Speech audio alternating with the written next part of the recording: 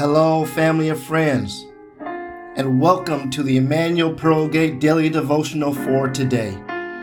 We pray that your spirit will be fed, so you will be able to go through the day with Jesus on your mind and the power of the Holy Spirit in your heart. Feel free to visit us at www.epbcsf.com to learn more about us and to virtually worship with us through our virtual video library. Enjoy today's devotional.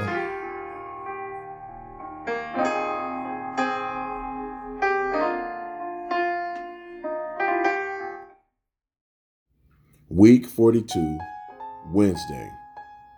Today's topic, peace in the storm. And let the peace of God rule in your hearts, to which also you were called in one body. And be thankful. Let the word of Christ dwell in you richly in all wisdom, teaching and admonishing one another in psalms and hymns and spiritual songs, singing with grace in your hearts to the Lord.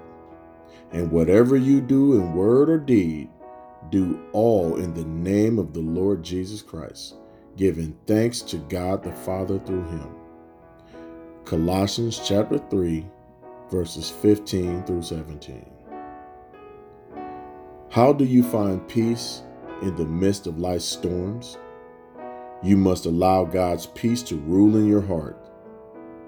If you want tranquility through life's difficult, disappointing, and discouraging times, you must allow God's supernatural peace to exercise authority over your natural self. How do you do this?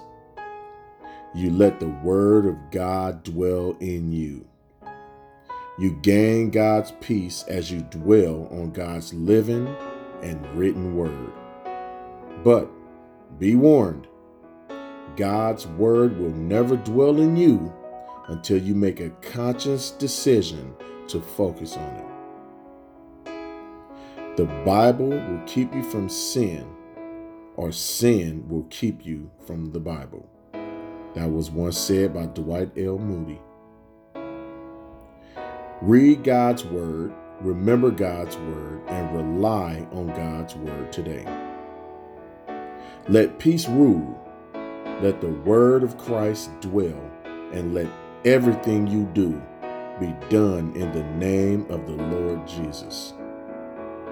When you invite Jesus into the center of your life, and when you invite Jesus into the center of life's storms, he may or may not change the weather, but he will definitely change you.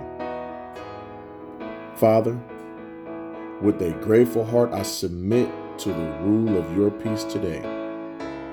I commit to dwelling on the word of Christ. May the name of the Lord Jesus Christ be greatly glorified in me. It is in the mighty and matchless name of my loving Savior, Jesus Christ, that I pray. Amen.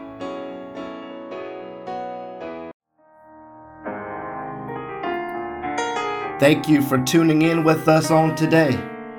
We pray that you enjoyed today's devotional and that it will be a blessing on your life.